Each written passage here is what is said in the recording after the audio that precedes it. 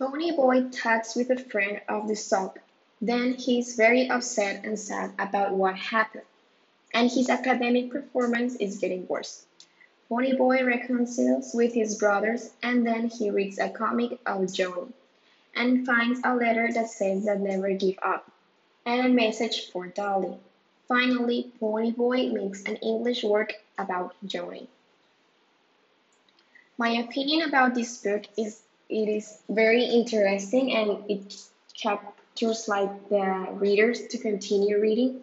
Like it's very emotional. It made me cry when Johnny died, and I think that the author is talking about a topic that it's not very common, and even if not, it's not very common in books. It's something that still happens in the world. Like there's a lot of children that have to live around violence, like if it is normal or they're very poor and have to live in a lot of situations that are very difficult. And I think this book like opens our eyes to see how actually some children and people have to suffer, and like how our lives are very different from theirs.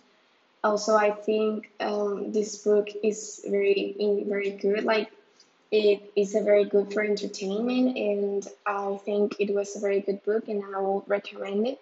I really like it, and I think people needs to start talking more about this topic because it's something that is happening in the world, that is something that children have to face all the time, and we ignore that because we are living our life and we cannot be like that. We have to care about others, and yeah, we have to continue reading about these topics. I like very much this book, and I think it was very a detailed book. Like the important events were very short, but still, it has a lot of details. And it was a short book, but like it leaves you a message.